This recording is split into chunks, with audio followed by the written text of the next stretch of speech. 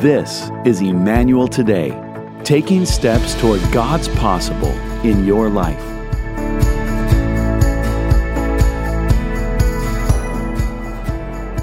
On today's program, we present part 3 of the Step Closer series entitled Dodging the Haters. This truth-packed message will allow you to consider how to deal with those challenges that seem to weigh you down. Let's join Dr. Nate Roosh right now. Well, it's great to be in church. Big shout out to those watching online as those at each of our campuses. What a great day. You know what? If you're not excited, your pastor's going to get excited for you. It's a great day to be in the house of God. And so I know it is just because I know his word is true. And anytime we gather together, where 2 or 3 are gathered in his name, how many know Jesus is here? And when Jesus is here, anything can happen. And it's all for the good because he weaves everything to the good of those who love him. Amen? I'm very excited. As we're into week number 3 of our Step Closer series, this isn't just meant to be something that is for a select group of people. It's an invitation for all of us to draw close to God. What would happen if you stepped closer to God in the middle of whatever season you're in? What is the potential? What could happen if God entered your season? Of course, we've seen how David discovered how to do that through the secret weapon of worship. We're now week 3, and the question that we're going to answer today is, how do I step closer when I'm dodging spears? How do I step closer when I'm dodging spears? David has gone from being anointed to become the next king to serving in the king's household as a singer, worshiper, and playing music. He's also in the army, and as he's in the army, he's given lots of responsibility. And he's got a good friend. His best friend becomes King Saul's son, Jonathan. And David's kind of moving in. And if I were in the natural world, if I were David, I'd be like, sweet.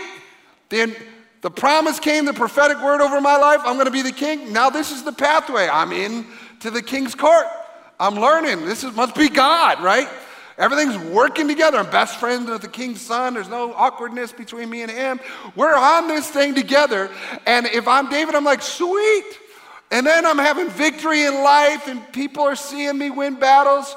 But the news of what David was doing also spread throughout the country, and people started shouting David's name louder than King Saul's name, and it created an insecurity inside of the king. In 1 Samuel chapter 18, turn there with me. In 1 Samuel 18, we see and discover that they're shouting, David's killed tens of thousands, King Saul thousands. So there's a comparison that's occurring, and verse 8 says, this made Saul very angry. What's this? He said. They credit David with 10,000s and me only thousands. Next, they'll be making him their king. So from that time on, Saul kept a jealous eye on David. The very next day, a tormenting spirit from God overwhelmed Saul, and he began to rave in his house like a madman. And David was playing the harp as he did each day. But Saul had a spear in his hand, and he suddenly hurled it at David, intending to pin him to the wall, but David escaped him twice. Now, this is a moment where we see a contrast between two individuals. King Saul, who was chosen by God himself earlier on in his life, has been in the position of authority, but he had a choice of what to do with what was going on in the condition of his heart. And in his heart, he was harboring things in his soul that would damage him and open him up to a tormenting spirit. I believe that David is the contrast to King Saul. For David learned not to be inwardly worse and worse and let the sewage of jealousy and hatred swirl in his soul, but instead David did something different. And the result of what Saul was going through is it was making him more angry, more angry, more angry. How many know of the term road rage? And you see people, and by the time somebody cuts you off, flips you off, gets angry at you, tries to drive you out the road, there was probably 50 other cars before you that their rage was building on. You just happened to be the one that they wanted to take out. Saul has rage that has been building over time, and because he did not handle it correctly, it would destroy not only him, but the relationships around him. And listen, David was innocent. David didn't do anything wrong. David was doing the right things. I mean, sometimes you can do the right things, and that causes somebody around you to be angry with you. I didn't do anything. Honestly, I'm not trying to take your throne. I'm just worshiping. I'm just doing my job. David was a leader that had served faithfully, and David was invested in his relationship and had gone sour in a bizarre manner, a moment of jealousy.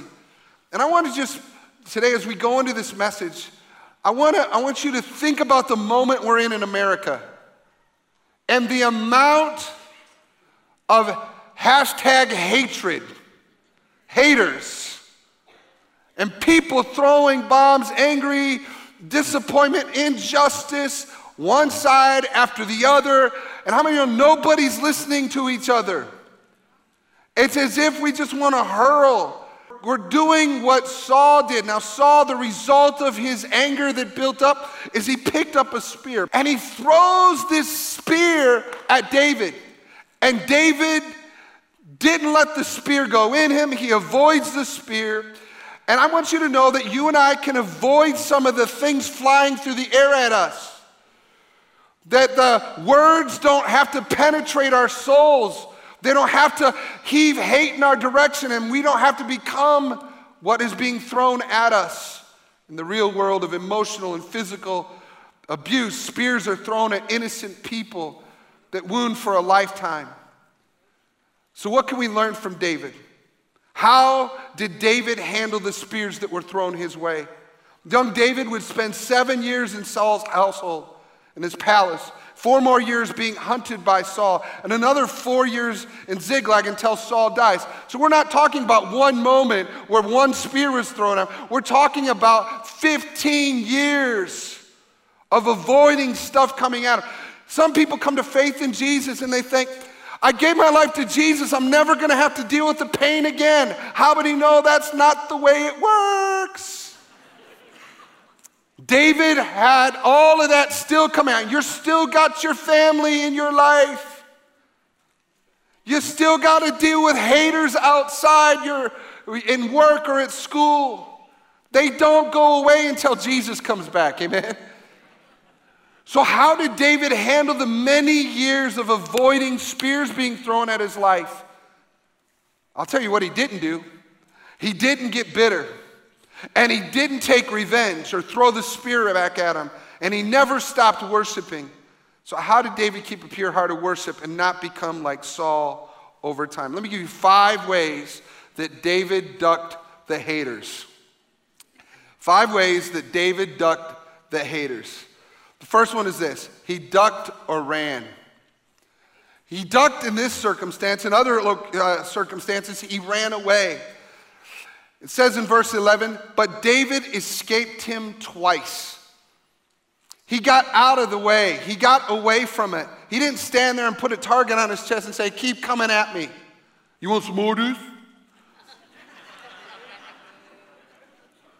Oh yeah, I'm gonna respond and retweet your tweet with a more hateful tweet. He didn't take the bait. He didn't jump in on it. He ducked in this circumstance, or he ran away. And by the way, let me take this moment. If you are in a place where you're in physical abuse or sexual abuse, where somebody is hurting you, I don't care what you think, you need to get out of there. Go to the police. Go tell somebody. You should not live in it any longer. And it's a lie that you may tell yourself that you actually are staying there because you love the person. It's something called codependency. But the truth is that person will never change until you get out of the situation. They're not confronted enough to change, and they need to change. Can I get an amen to that? Yes. So you can run, and I encourage you to run. As your pastor, it's okay to get out of that. Okay? I didn't say chuck the spear back at them. I'm saying just go ahead and run. David frequently took off when Saul attempted to murder him, many times through the rest of 1 Samuel as you read through. And if you're in a situation where someone is throwing hatred at you, and I'm not talking about abuse right now, but name calling or trying to bait you into an argument, leave. Don't take the bait. This is a big deal, church. Please listen to me. Because the way people, it's like amping up. And listen, there aren't two sides any longer.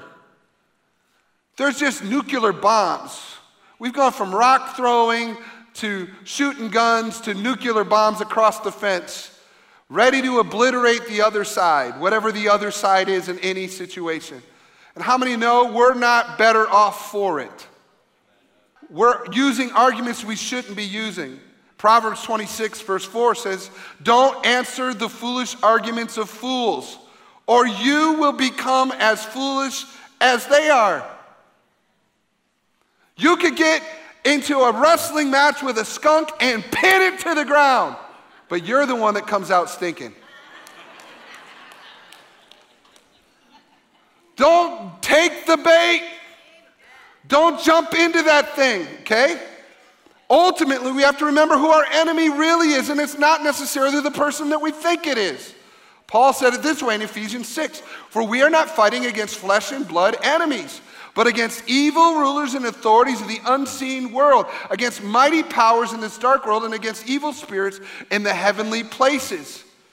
David knew that Saul was not his enemy, and it's easy to confuse who our enemy is. But the king was not David's enemy. And instead of reacting, duck or run. Don't fight the way the world fights. 2 Corinthians 10. We are human, but we don't wage war as what? Humans do. We use God's mighty weapons, not worldly weapons, to knock down the strongholds of human reasoning and to destroy false arguments. Church, I'm just going to tell you right now, you can declare your beliefs. I'm not going to stop you from doing that. In America, it is a free nation. But if you think posting something on Facebook is bringing down evil spirits, you're lying to yourself. You and I need to learn to fight God's way, to learn to pray, to take authority in our spirit. I think the church needs to pray more and say less. I think we need to pray more and tweet less. I think we need to pray more and shout less. Stop shouting at the darkness and turn your light on. Be the light. Show the example of what it means to be a Christian and pray it out on your knees. Can I get an amen to that? So David ducked, or he ran. The second thing that he did to avoid the haters is David left the hate but ran to trusted people. David left the hate but ran to trusted people.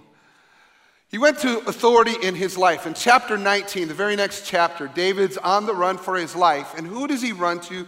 He runs to the prophet Samuel. Samuel is the guy who had anointed him as a little boy to be the king. And Samuel is this wise voice that knows who David really is. And so he goes to Samuel. And the reason that he went to Samuel is because in the middle of spears flying and the smoke being around you and the confusion about who your enemy is, you need to go back to an authority who knows who you really are.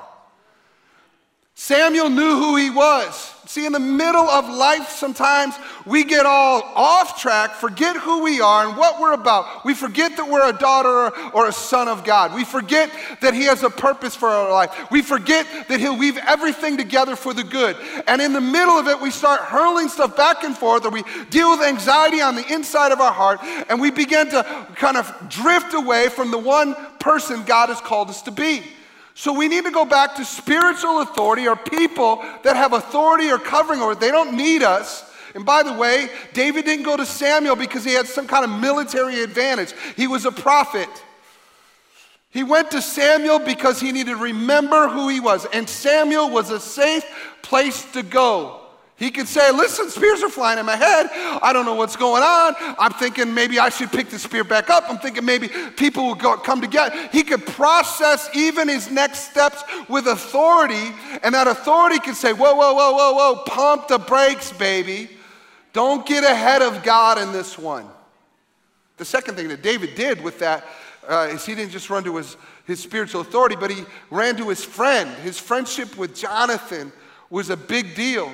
Somebody that he could process with, and it was a unique place because he could share things with Jonathan, and Jonathan was related to the person throwing the spears. But Jonathan did not duck and run or manipulate the situation. Jonathan was safe, and he advocated on behalf of David. We all need Jonathan's safe people we can go talk to in the middle of ducking spears. We need safe people who aren't going to hear what we say and get on their phone or text somebody in the form of a prayer request and share that information with other people. We need safe people like that, don't we? Because otherwise it stays in us, and we need friendships that we can process with that aren't going to take on our attitude, but they can hear what we're saying and believe in us along the way. But just as much as we need those kind of people, if you want a Jonathan in your life, you've got to become a Jonathan to others. See, often we want something from other people that we are unwilling to be ourselves. You and I, you want a friend? First, show yourself friendly. You need to develop that, and then you'll reap that. I know that if I am in a place where I am a safe place for people to talk to, then I can reap friendships just like that. But how many know if you're sitting there and somebody's sharing information with you that you should not be hearing, that automatically you know, I better not tell this person anything, right? Because if I share with them, they're going to share my information with somebody else.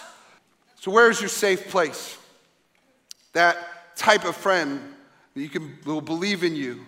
And by the way, when somebody comes to you and they share something with you that's painful, they've gone through racism, they've gone through pain or abuse, believe them. If you're that type of friend, your job isn't to filter out and excuse it, believe them. The fact that David didn't respond by striking back or retaliating prevented David from becoming what he despised.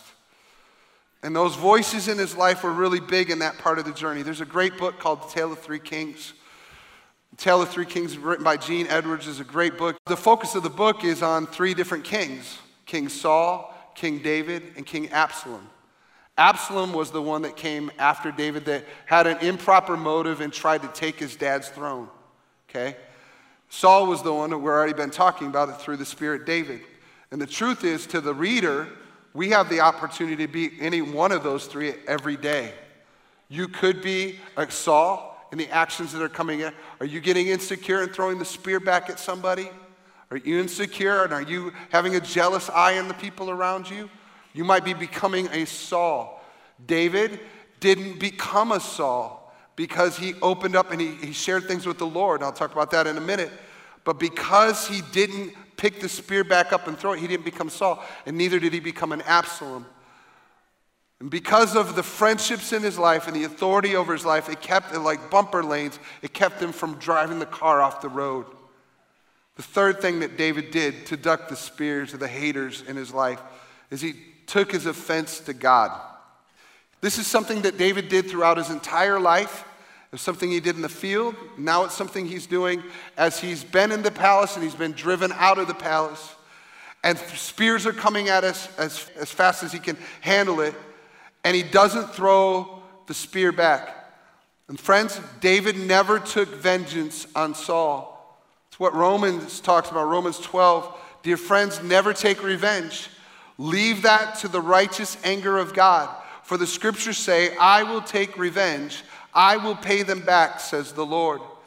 David was able to pass the test of revenge. In the wisdom of man, he could have claimed prophetic words on becoming the king and personal injustice. Even his own men spent time trying to convince him, go ahead and kill the king. He was in the cave at one point in 1 Samuel 24, and David had an opportunity to kill the king. and take what God said was his. But he didn't let that happen in the area of his heart. In fact, when David turns around and he speaks to King Saul after he'd cut off the part of the king's garment to prove to him that he had the chance, the opportunity to kill him, this is what it says in verse 11. Look, my father, David is talking to King Saul, at what I have in my hand. It is a piece of the hem of your robe. I cut it off, but I didn't kill you.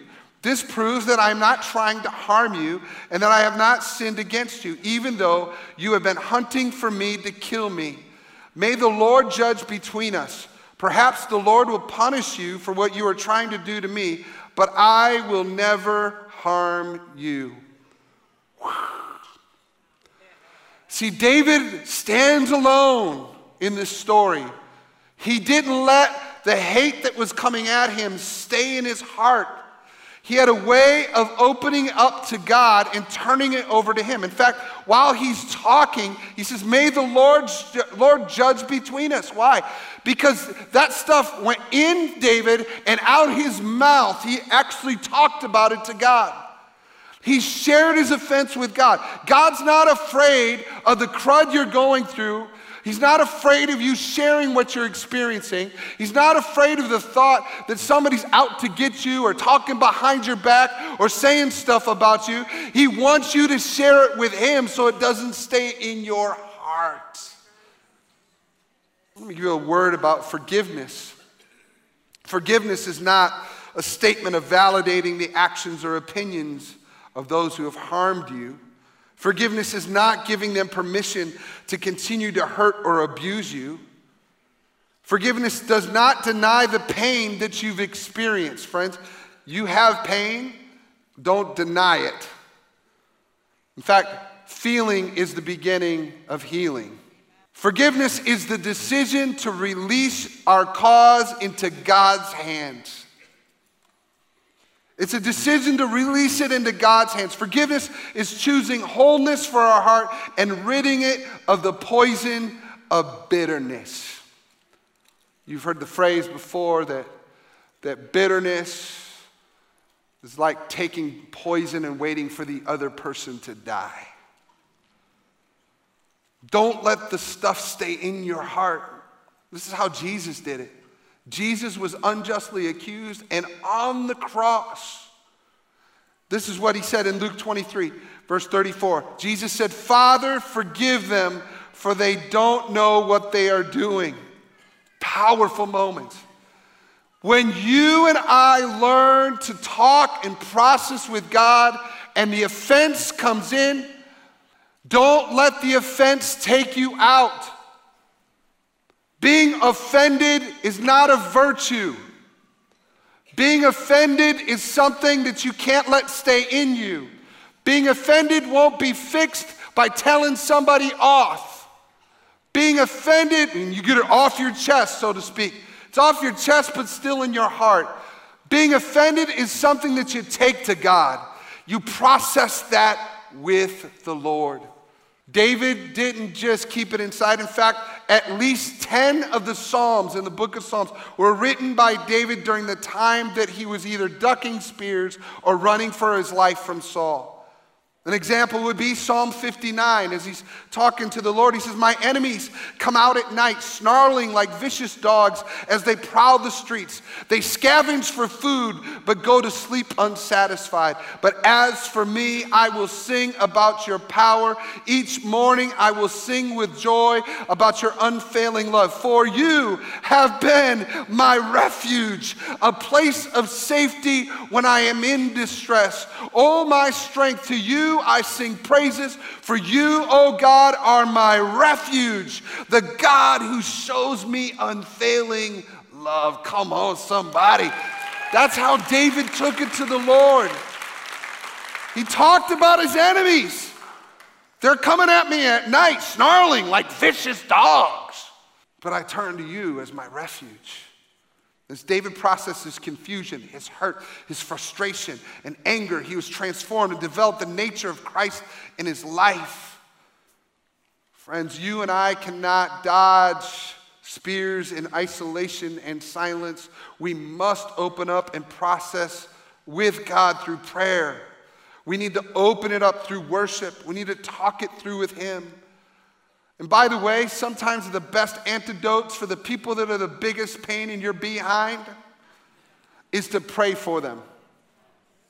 I didn't say feel for them or feel like praying, but actually pray for them.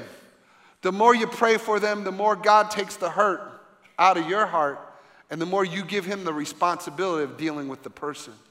Sometimes when we go through pain and abuse, it causes us to cover up. It causes us to do this. And when somebody talks to somebody that's got their arms crossed, what is it communicating?